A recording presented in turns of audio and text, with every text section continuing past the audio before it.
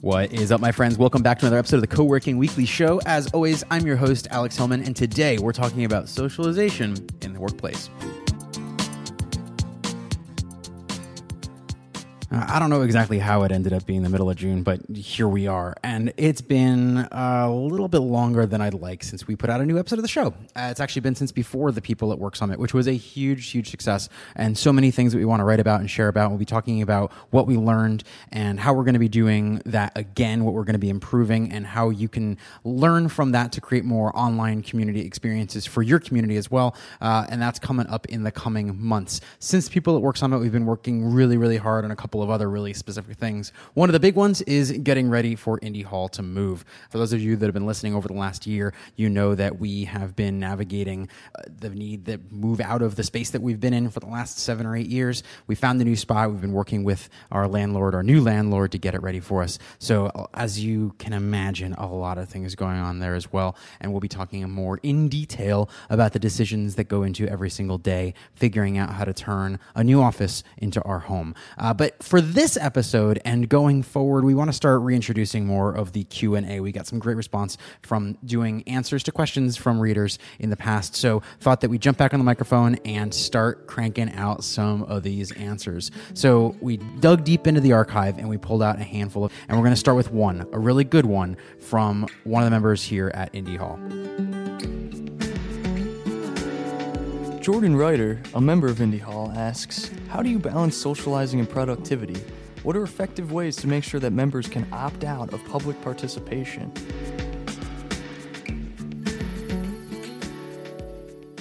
So I think at the end of the day, the idea that productive work and social time are at complete opposite ends of the spectrum are part of the problem with this question. The question sort of illustrates a mindset and where people struggle coming into a co-working space or really any kind of environment. And I think a lot of it stems from the fact that historically we had in our minds that work was a place. We got to a place to do work. Work was doing usually the same task or a small collection of tasks throughout the day. And when we were done with our work, we went home, sort of the complete separation of work and life. And that's what they talk about, trying to balance work and life. In order for you to balance them, they need to be defined as two separate things.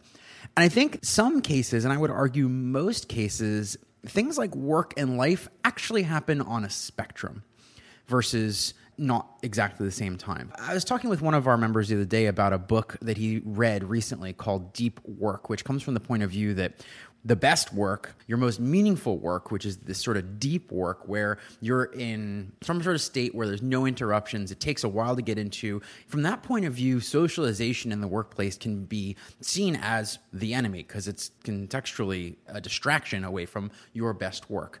But going back to what I was saying before about how we used to think about work as a place, nowadays, when work can happen anywhere, it's sort of a change in responsibility on the worker. It's our individual responsibilities to choose the best place to work, the best environment to work, the best people to work around for the kind of work itself, for the mood that I'm in that day. So for instance, there are some kinds of work that I need to be completely uninterrupted for. But for me, it's in the minority. The reason I come to a place like Indy Hall, I'm speaking personally, but I'm also speaking on behalf of lots of people who come here specifically for the noise, for the buzz, for the quote-unquote socialization, is that they're coming here for the interruptions, which is a little bit counterintuitive.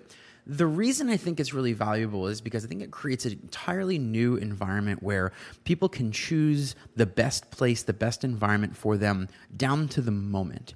And it all comes down to that choice. That's what defines co-working in my mind. It's not about a particular place. It's about choosing where you are and who you're around. So what is the role of socialization in the workplace? For me, it comes down to relationships.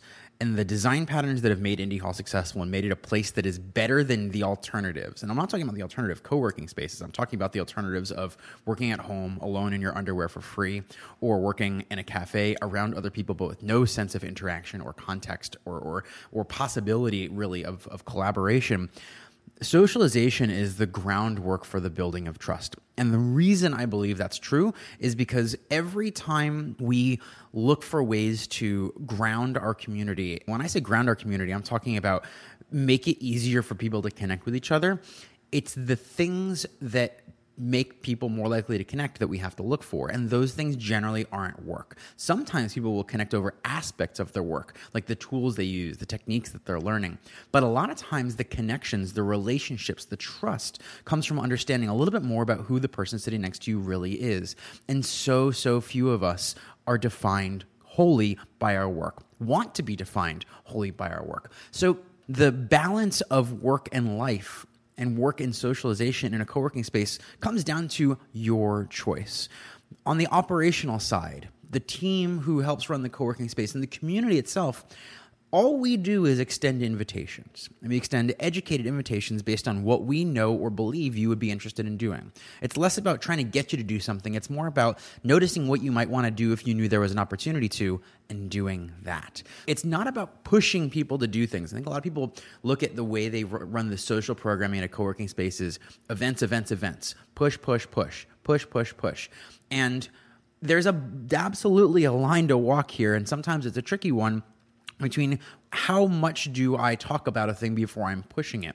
And it comes down to what that thing is and whether or not people actually want to already be a part of it. So I think that's the key, is the socialization isn't forced. It can't be forced. It's more about sort of unlocking a potential energy.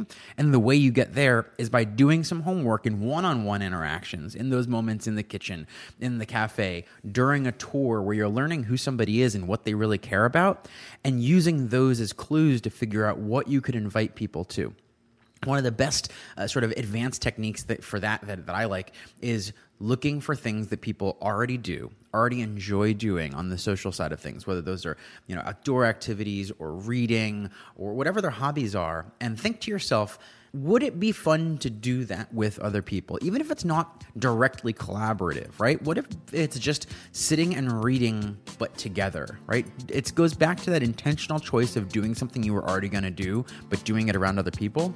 That creates a productive social environment instead of just a purely distracted one.